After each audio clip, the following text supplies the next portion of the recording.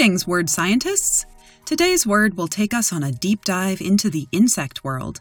The word of the day is elytron, spelled E-L-Y-T-R-O-N. Elytron is a noun that means one of the pair of hardened forewings of certain insects, as beetles, forming a protective covering for the posterior or flight wings.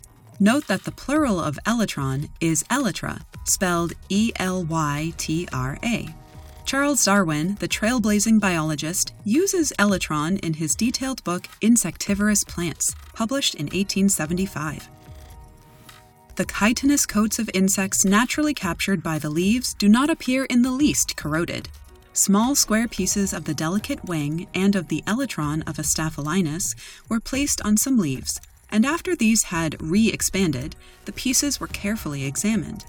Their angles were as sharp as ever, and they did not differ in appearance from the other wing and elytron of the same insect which had been left in water.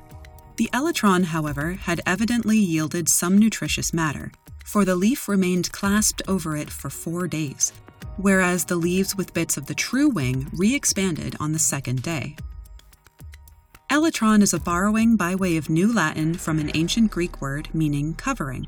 The ending -on in ancient Greek is a common marker of neuter nouns, and these nouns swap the -on in their singular forms for a in the plural. This pattern still exists today in English among many, though not nearly all, words of ancient Greek origin that end in -on. For example, one criterion becomes 2 or more criteria, and one phenomenon becomes 2 or more phenomena. The Latin equivalent of the -on ending is as in one curriculum versus 2 or more curricula, and one millennium versus 2 or more millennia. You won't have to wait 1,000 years to master new words. Keep up your daily practice with Word of the Day at dictionary.com.